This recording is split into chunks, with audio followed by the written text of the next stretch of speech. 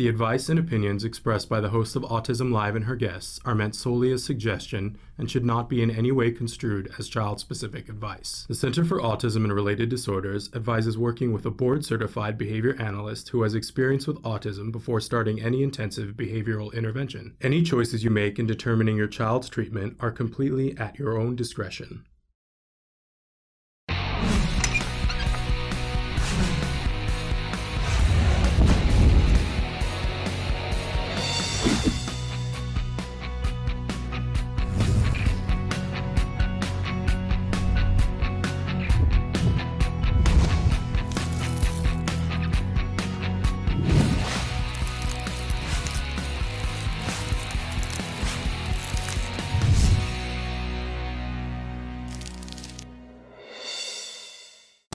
Dr. Doreen Grand-Piché is the... Dr. Doreen is an expert in autism. Doreen Grand-Piché. Dr. Grand-Piché. Dr. Doreen Grand-Piché. Dr. Doreen Grand-Piché is a visionary in the field of autism. Now you can ask her questions on Ask Dr. Doreen.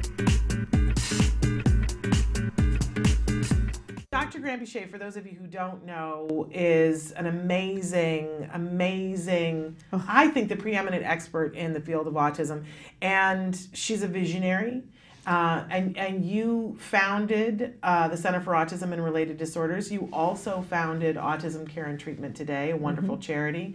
And she gives us this time every Wednesday, an hour where she answers your questions in real time, which I always think about when we start this. I always think how much that would have meant to me in the very earliest days of autism if I had known that I could have asked you a question. Oh my gosh. So I'm so thrilled and proud that we have her pretty much on a weekly basis, sometimes with little breaks because you have to be other places. Right.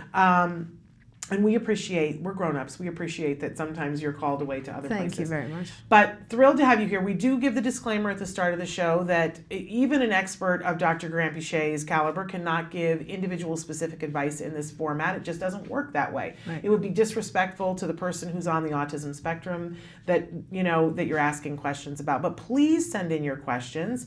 And we, by the way, we welcome questions from parents, teachers, practitioners, grandparents, aunts, uncles, and most especially from individuals who are on the autism spectrum themselves. I know more and more individuals are writing in with questions, and we absolutely love that. This is a big, beautiful spectrum of a community, and everybody is welcome to write in with their questions. Absolutely. So, having said that, we have 7 pages of questions, but we're going to be looking at what you guys have to say. Hey, Dottie Davis, we see that you're watching. Thrilled to have you here with us. And those of you, if you want to write in, I know we used to in the past tell Dr. Grand-Piché when you guys would write in and say where you're from, and we'll try to squeeze that in from time to time because I know that gets really exciting. I want to start with some questions, and we'll get through as many of them as we can. Fast, yes. All right. Some of the ones at the beginning are really easy. About how long does it typically take from beginning of an application with CARD until the beginning of therapy? Right, so that is variable, and I just sort of want to explain the process of when someone applies to CARD. So if you go on our website, generally you're entering through our website, and you will then go through to admissions. And what the admissions team does, we are on their back all the time so that they're as fast as they possibly can be. So admissions will send you some forms to fill out, basic stuff, and you will then send us your basic information, which is essentially your insurance card, and most of our clients are insurance funded, so that's the process. And then they will submit that information. They'll contact your insurance company for coverage. Now that is then out of our hands at that point. Usually we will get a verification that you have coverage, but not what type of coverage, what amount of coverage, what is your policy, what's your copay, what's your coinsurance, all that sort of stuff is good stuff that we need to wait on your insurance company to give back to us. Some insurance companies have information listed on their website about different policies, very few do.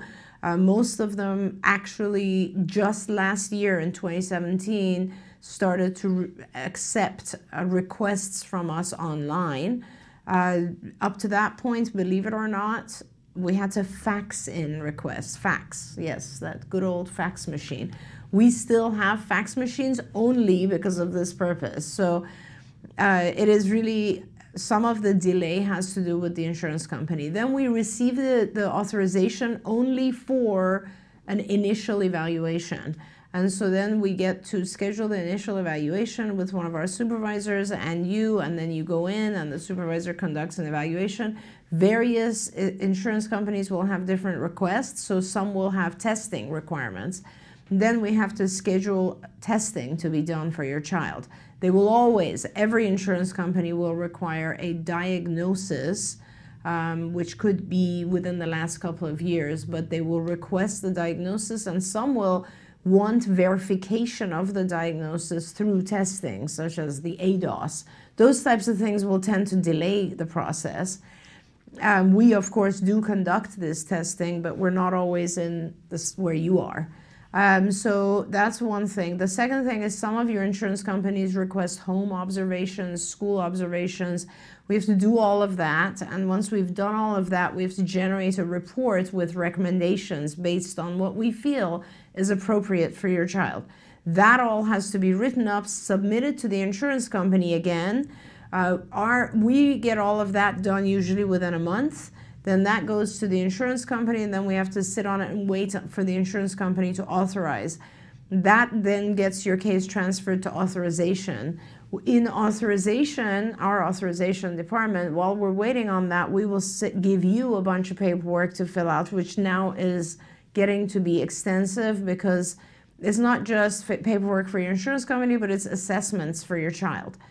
And the faster you fill that out, that helps us. And then once we get the authorization from the child, from the insurance company, we have a limit of 30 days in which to start.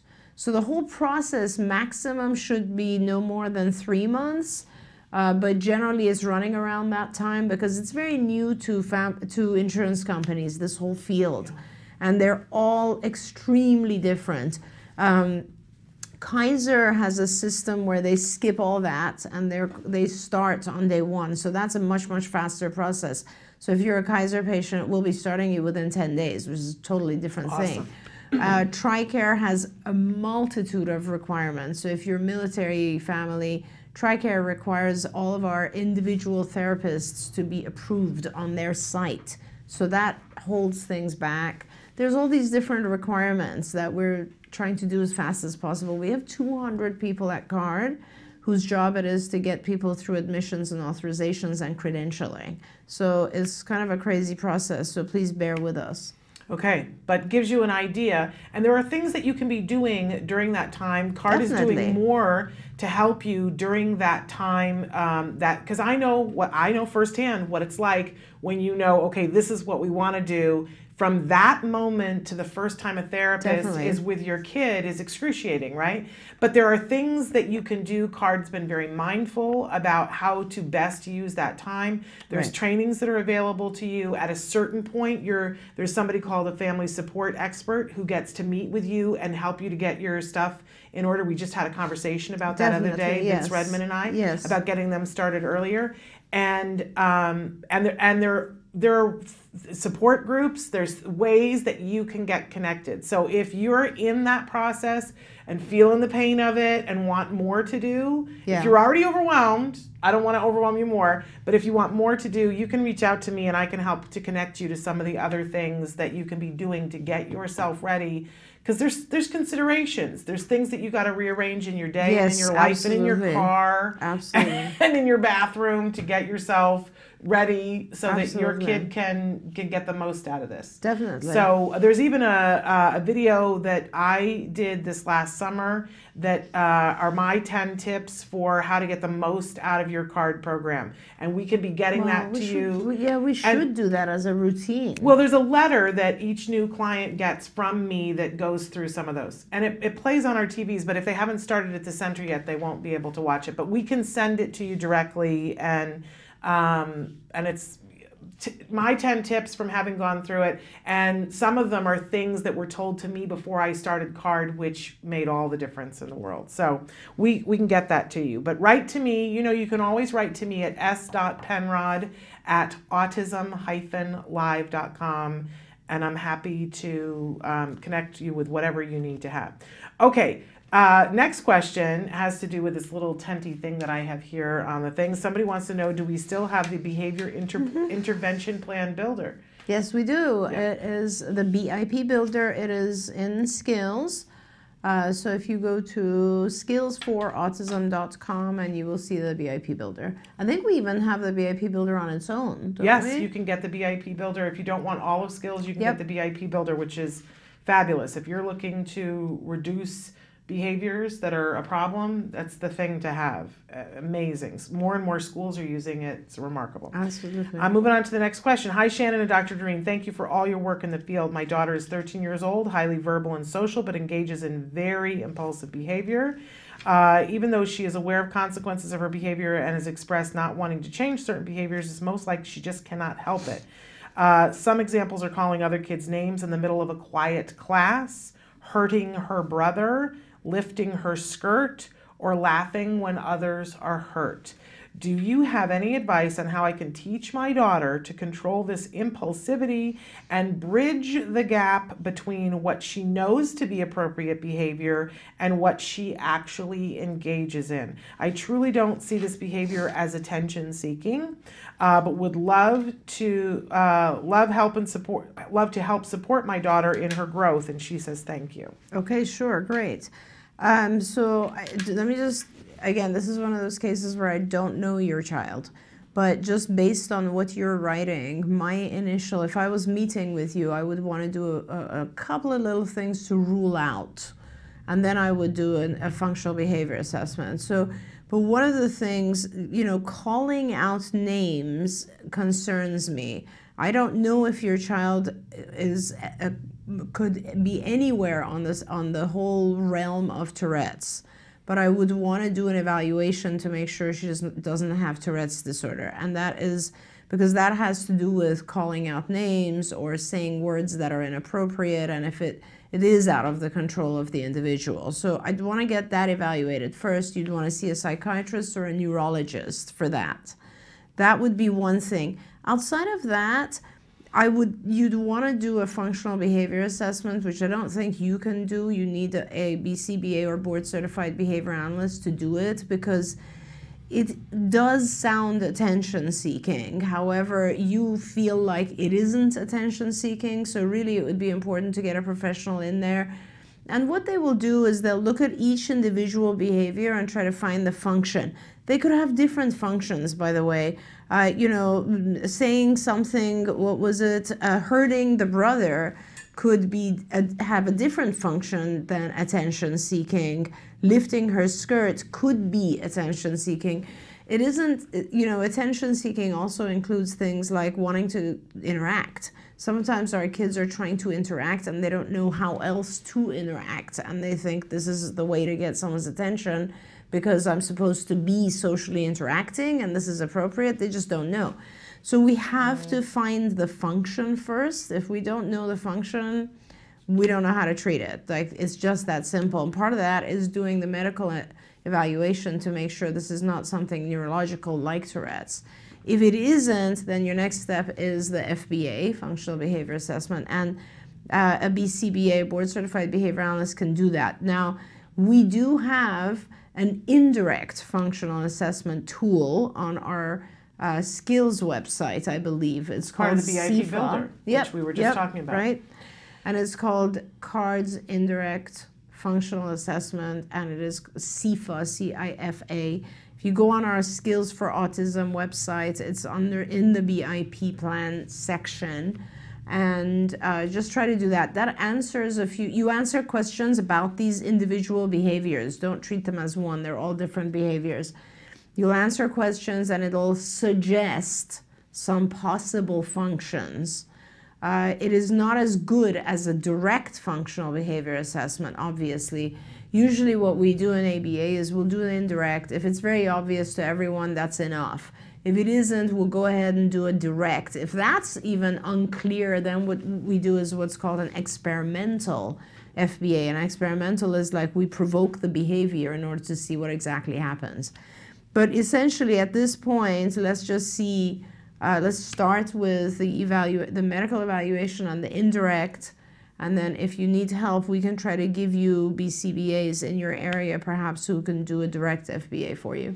And you should have BCBAs accessible at school. You can Definitely, yes. You can ask at school for them to do an FBA. You can put it in an email. I'm asking for an FBA to be done on my child in regards to whatever behavior she's doing at school, and that you would like it done by a BCBA, which stands for a Board Certified Behavior Analyst. Now, for the CFA and the Behavior Plan Intervention Builder, you can go to skillsforautism.com, and it's FOR, not the number 4. Or you can call 877-975-4559. And you can tell them, I'm just interested in the behavior intervention plan because I just want the CFA. Yeah. Or you can ask for, a free trial of the whole thing, whichever you want to do, but that is available. And to let you know why we're advising this, the reason is that in changing behavior, you obviously need to know what the cause is. So if someone is doing a particular challenging behavior because they want attention, as opposed to, let's say, they want to escape a situation, the treatment is completely different for those two things, right? So it's really, really important, because you're not going to be able to treat each of these behaviors without knowing why she's doing it. So the function is the why. And so it becomes very important. Now, just start with that, and then you can always write back in. But generally speaking, if you get a behavior analyst, the BCBA involved, they'll then teach you how to do the treatment once they know the function. As parents, I just want to say that often we just want to get to the treatment. Can you just treat my child? Right. And the thing that I always say to parents is, if something breaks in your car, you don't just take it to the mechanic and say, I don't want you to look at it, I don't want you to test drive it, I just want you to start ripping things out and fixing them, because it would be expensive and dangerous. Right? Same thing with our kids. So they have to test drive and see what's going on, which Absolutely. that's that functional behavior assessment, figuring out what's going on before you start working on something. Right, We do exactly. it with our cars. We understand it with our cars. Right. So we just need to understand that with our kids. We're going to take a short break, but when we come back, we've got 2 questions that I especially want to answer. One that's just come in from India about sleep and puberty. We're going to love that, right? And then one about, we've got a desperate parent whose child exposed himself to somebody. So we're going to talk about that. It'll be a tough little conversation, but we're going to have it after these messages. Welcome back to Autism Live. I mentioned that we are going to take a couple of questions. First one that came in online, then one from YouTube. We got lots of things to do here. We're here with Dr. Doreen Granpeesheh, and she's answering your questions. It's called Ask Dr. Doreen. So from India, hello, Dr. Doreen and Mrs. Shannon. Happy New Year. Thank you. This is from India. Your show keeps me going. My question is, do sleep issues reemerge during puberty? My daughter used to sleep through the night after having some issues before her early intervention, but now that she's 8 years old, from the past few months, her sleep is disturbed, and thank you. Yeah, it could be puberty related, although 8 is pretty young. Yeah. So I'm not sure if it is. Lots of different things could be causing sleep problems. That could be environmental sounds that you're not aware of, and she is, because I don't know if your daughter has sound sensitivity. So you want to make sure there's nothing going on in the environment. Here in the US, I know a lot of times parents will come and tell me, my son wakes up every night at like 3 a.m. I'm like, well, what else is going on? And parents will look and be like, something as simple as like the sprinklers go on, and that disturbs our kids. So first thing is make sure, maybe do a recording of her room, like just put a cassette player or something and record her room so that you can see that. That's one thing. The second thing is make sure when she wakes up, I'm just throwing out ideas now, she doesn't have access to food or drink. If we, other than water's fine, but if you go to eat something or drink something sugary or with taste, you're training your stomach to wake you up at that time. So that is not a good thing. The other things that come to mind are make sure there's no medical issues going on, obviously. Sometimes our kids who start seizures at night. So that is very important. And seizures do actually, not to scare you by any means, but seizures start to appear in around 8, 9, 10, and a little bit later even. So you want to make sure that she's not having any kind of, could be subclinical, so nothing major, but her brain is seizing. And the only way to know that is to do a sleep EEG, which I don't know if you have access to in India. So that's the other thing. And then diet. Diet, of course, also influences our sleep patterns, definitely. So you want to make sure there's nothing new in her diet. Now, the easiest thing to do is to have a lot of either phones or what are they called? Apple Watches. Have, or these Fitbits, these things that measure, there's a lot of apps out there now that measure lots of things about your sleep. So it's actually kind of cool. You can even, on a phone, you can put the phone like right under her mattress and it'll feel the various times she wakes up, the duration that she's up, how much movement is happening. So that will start giving you some information right away.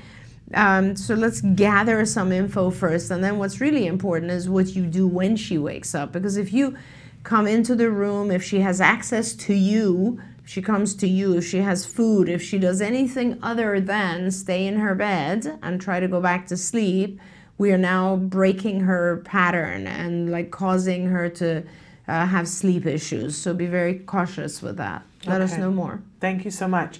And I want to get to this question because I know we've got a parent who's been very concerned. I just learned my adult son who lives with us exposed himself to a female worker.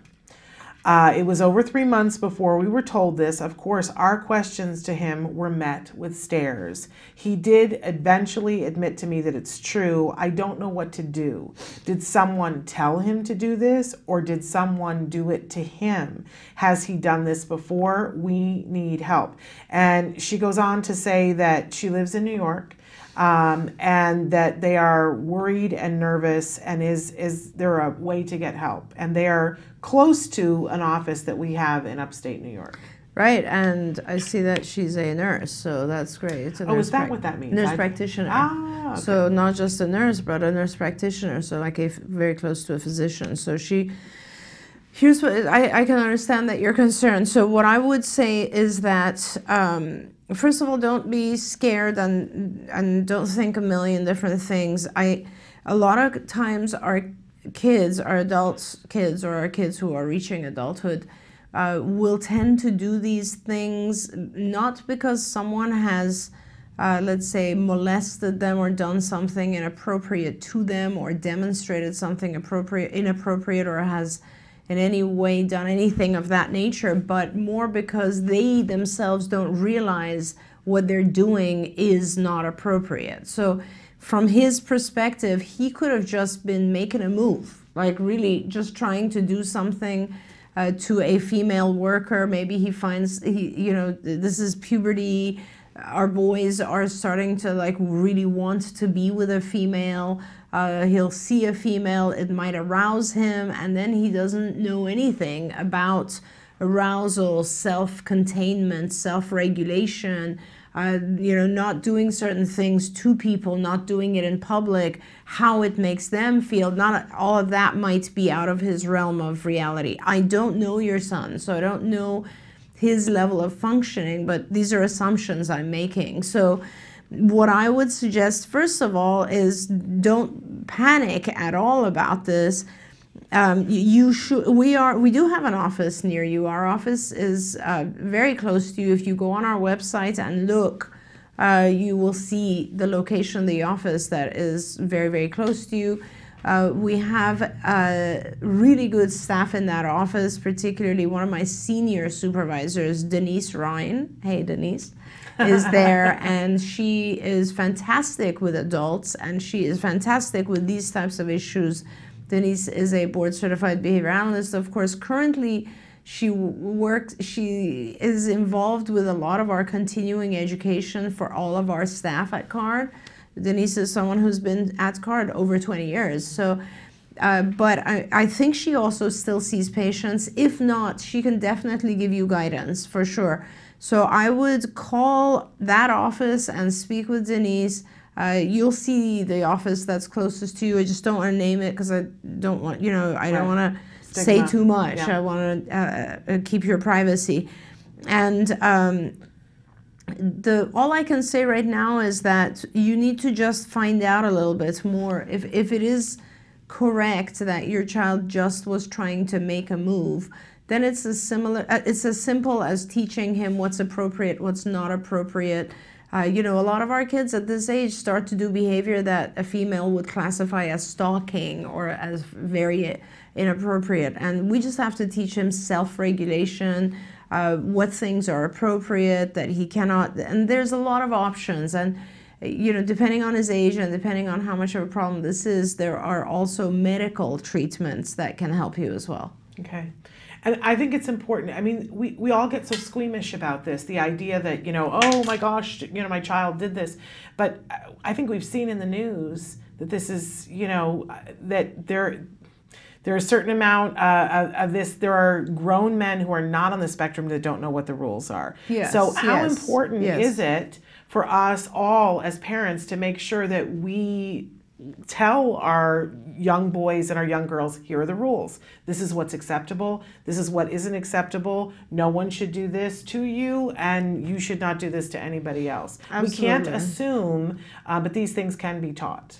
They definitely can be taught, and as a parent, I guess I would have multiple fears. Thanks for pointing that out, Shannon, and I think you probably have multiple. One is like, oh my God, like what did my child do to someone else? Yeah. And then it's, of course, oh my God, what can someone else do to my child? Yeah. And where did they get the idea from it? Like what she's talking about. Where do they even get the traumatizing. idea? Yeah, exactly. But don't panic, because this is not uncommon. And, as Shannon said, there are rules. We can teach the rules. Our kids generally do very well with the rules once they're taught, our adults.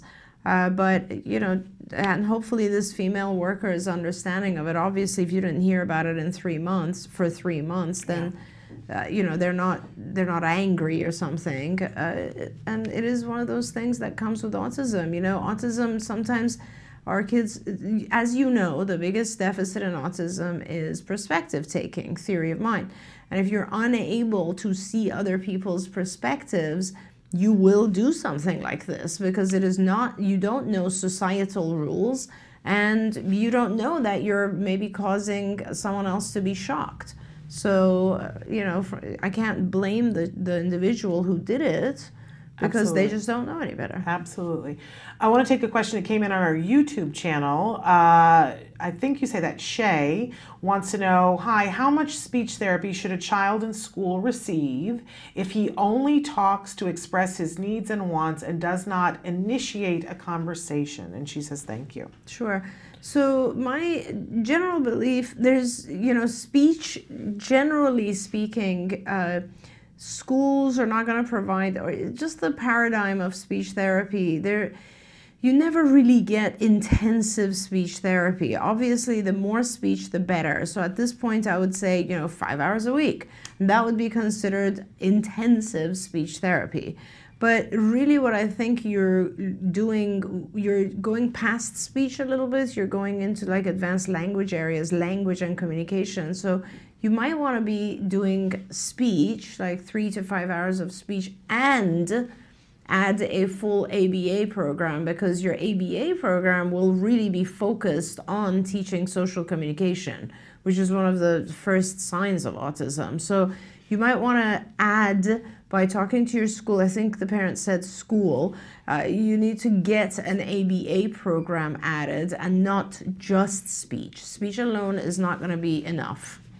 And boy, how much do I appreciate you saying that? Because a lot of times school is going to tell you, oh, here's what we have. We have speech and OT for you, and that's our program for autism. And we as parents, how would we know that that's not enough, right? If nobody is telling us, so I'm glad, because everybody needs to know that's just what they're offering. That's Absolutely. not enough. And in California, Shannon, nowadays, like you and I are old timers, and they're, schools. Who are you calling old timer? Absolutely. The old days, even 20 years ago, you look at it, or even 10 years, 15 years ago, Schools did not have good programs here in California, but they are now improving in California. There are like much, much better programs.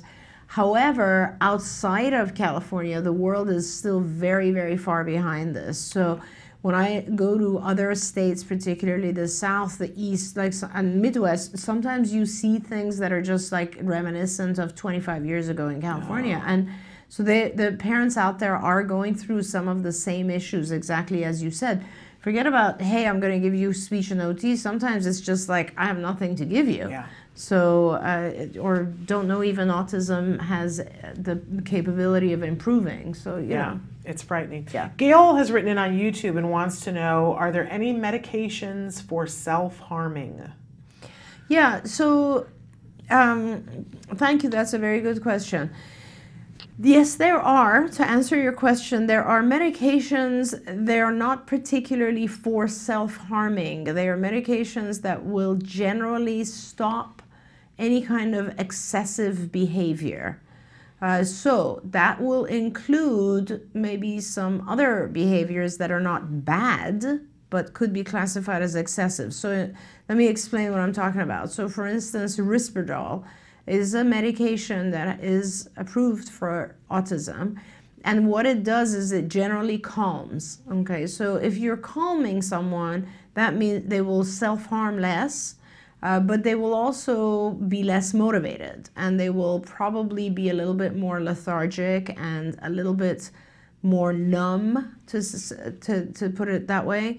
So, and unfortunately, all medications are that way. They don't focus on just one particular area. For instance, the medications we give to individuals with ADHD, they are speed, it's amphetamines. So what they do is, as a whole, if it works, they just reduce the hyperactivity, which is a weird concept, but that's how it happens. You actually give someone speed and it reduces hyperactivity. As a whole, that means your brain slows down too. So with Risperdal, which would be the medication in this case, you are calming the individual. Sometimes parents like that because the individual is completely out of control. Sometimes they don't like it because it's causing the individual to act kind of like a zombie, and parents don't like that. So sometimes it's better to do a functional assessment again to determine what is causing the self-harm. Why is the person self-harming? They don't say any more than just self-harm. Yep. So usually from my experience, now in the old days, like 30, 40 years ago, we used to, we didn't know anything about the functions of various behaviors. And a lot of people still today will classify self-injurious behavior or self-harm under this category of repetitive stereotypical behaviors that we know nothing about. Now, and that's the second area of symptomology for autism. So autism has to do with two areas of symptoms: delays in social communication and too many of these repetitive self-stimulatory kind of behaviors or excessive behaviors, one of which could be self-harming. From my perspective, when you look at self-harm, the individual is actually trying to communicate something. And usually self-harm is one of a few different things, and I'll tell you, I don't know which applies to your child, but sometimes it's frustration. So the child is just frustrated, and the way they let everybody know is by hitting themselves. I don't know if you've ever, many people, typically developing people, if they get to a certain level of frustration, they will self-harm. It's just that simple. Cutting, which teenagers do, is one form of self-harm. Now, self-harm could be frustration. It could be a sensory need. So for instance, the individual wants to feel something, and they do this because their senses, normally they're not feeling enough, and so this gives them some sort of sensory input that we all crave. It could be that. It could be pain related. Sometimes our kids have major headaches and we don't know about it. So they start to like hit their head against the wall because it actually detracts from the internal pain that they're experiencing. So there's all these different things, and unfortunately, we don't know enough about self-harm. So these are the things I would do if it was my child. I would do a functional behavior assessment. You need a behavior analyst to do that so that they can identify if there's anything that is somehow rewarding this behavior. So for instance, is the child getting a lot of attention every time they do self-harm? The quickest test for that is, does your child do self-harm behavior when no one else is around? Okay, do they do that? Another test is, do they only do self-harm when a demand is placed? Because generally speaking, if I place a demand on a child and they hit their head, most people will back off. And the child learns that and says, oh, this is a good way to get people to back off and leave me alone. So is it attention seeking? Is it a process of escape so that it allows the child to escape a demand? These are important functions that need to be identified.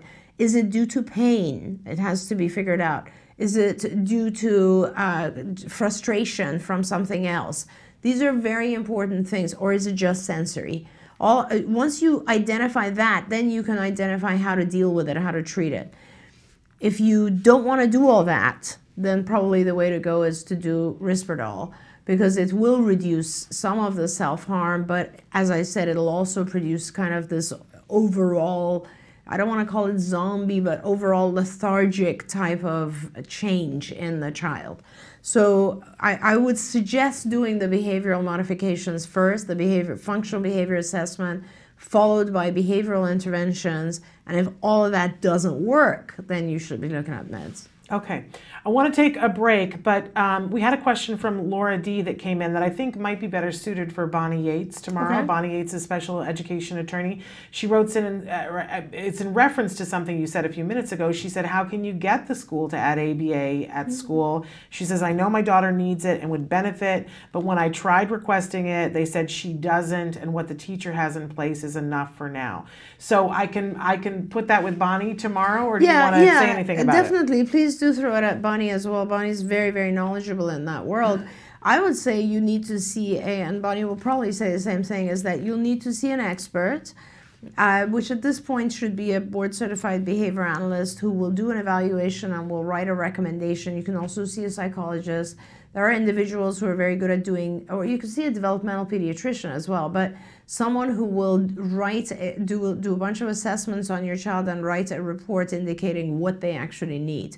If ABA is in their recommendations, then the school is more likely to provide it. Another trick, if you don't want to go the full route with a lawyer, a lot of parents end up having to do that. But a quick litmus test to see whether they're going to cave or not is to go back to them and request, if you already have an IEP because you already have a diagnosis, request that they show you the data on what they're doing and how effective it is. They don't have data. They don't. No, it's true. They don't have data. And if they see that you're asking for data and that you're going to push it that way and they think you're going to go to a lawyer, they might cough up some ABA for you before you get to a lawyer. Yeah, but also I just want to give you a little bit more clarity on this because you're writing it. So the concept goes back to the Free and Appropriate Education Act. The concept is if the school district cannot offer your child what is appropriate, they need to pay someone else to do it. Okay, so that's where all this comes from. So before you get into any kind of litigious situation with your school, document everything. So videotape your child's problems at school, the language, document it. Part of going to see a psychologist, let's say, who does testing is that documentation, is so that you have proof that your child is behind on certain areas. And the entire world knows that if they are behind and they have a diagnosis of ASD, the way to catch them up is ABA. And that speech there's no literature that says a couple hours of speech is going to catch your child up. There's thousands of documents and articles. That's why it is approved. That's why ABA is insurance funded. Now, if your school, what you're going for is trying to get your school to realize what they have is not appropriate and enough, and that they need to pay for a program. The other alternative is to get them to pay for, let's say 10 hours, 15 hours in school, and also get your insurance coverage. Your insurance coverage will cover your child after school. So then you will get a school program and an after school program, which is the best thing for your child. Yeah.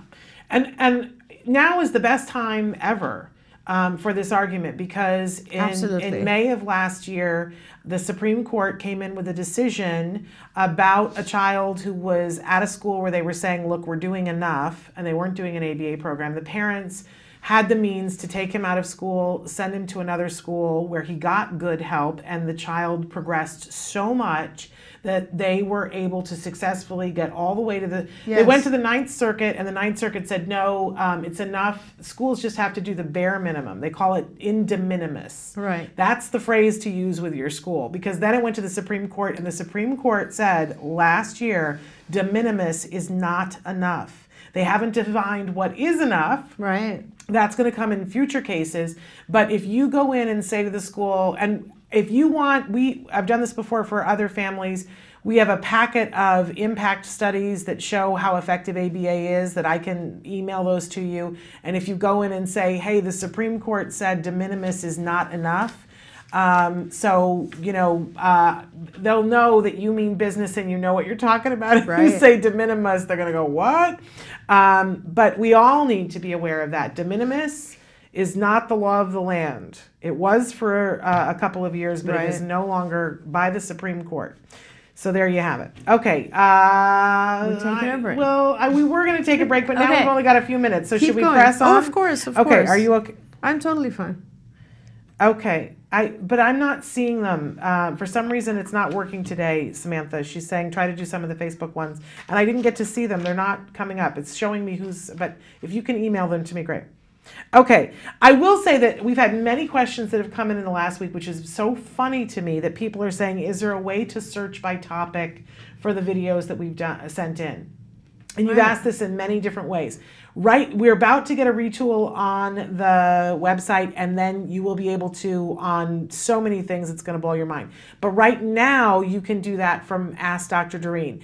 It is not on our website. It lives on the CARD website. So what I want to ask you to do, all you have to do is go into Google or whatever your search engine is and put in Ask Dr. Doreen, and what will come up, one of the first things, is the page on CARD where you can search by topic. So it'll say potty training, and then it will say what the questions were. And if you click on the question, it takes you directly to that question, and on YouTube. You no longer have to search through hours and hours and hours to find the question that you want. Somebody had written in and said, please, I love the show, but, finding something is really hard. And we had come to the same conclusion. It just has taken us a little while. And all of that will get moved to our new website, which I think is coming to you within a month. I don't want to promise, but really, really exciting. So somebody had written in and said, how can I search through past shows for help with a topic? Have a 9-year-old with autism who's a perfectionist, and we have answered those kinds of questions. Definitely. I knew issue at school. She is homeschooling now, and I'm seeing a big problem that this is for her. Any quick advice for a perfectionist? There's a lot of different programs when you go into skills, and you should be looking, I believe, in the executive functioning area, because you're going to be looking at the flexibility lessons. These are specifically for our kids who are perfectionists. They're kind of obsessive compulsive about certain things. And generally speaking, there's two things about that. One is that you'll teach them ways to be flexible through the lessons that we have there, and there's lots of them. They'll learn to cope with things being imperfect. But at the same time, you need to realize that perfectionism and control comes from a certain level of anxiety. Might not be current anxiety, it could be old anxiety that kind of at some point led the individual to learn that if I am in an unstable scenario, I must be in control of everything and keep everything tidy and et cetera, and that has just stayed with them. A certain level of anxiety, don't forget, is very good. It's very adaptive, but too much perfectionism tends to make people freeze. And so that's where you go to the flexibility lessons. Okay. Now all questions have come in from Facebook because they were stuck on mine, but I also want to say the mom wrote in and said, thank you so much for answering my question about the sleep. She said, I share a bed with my daughter. I did not have a choice initially since we had just one room. She doesn't have access to food or drink.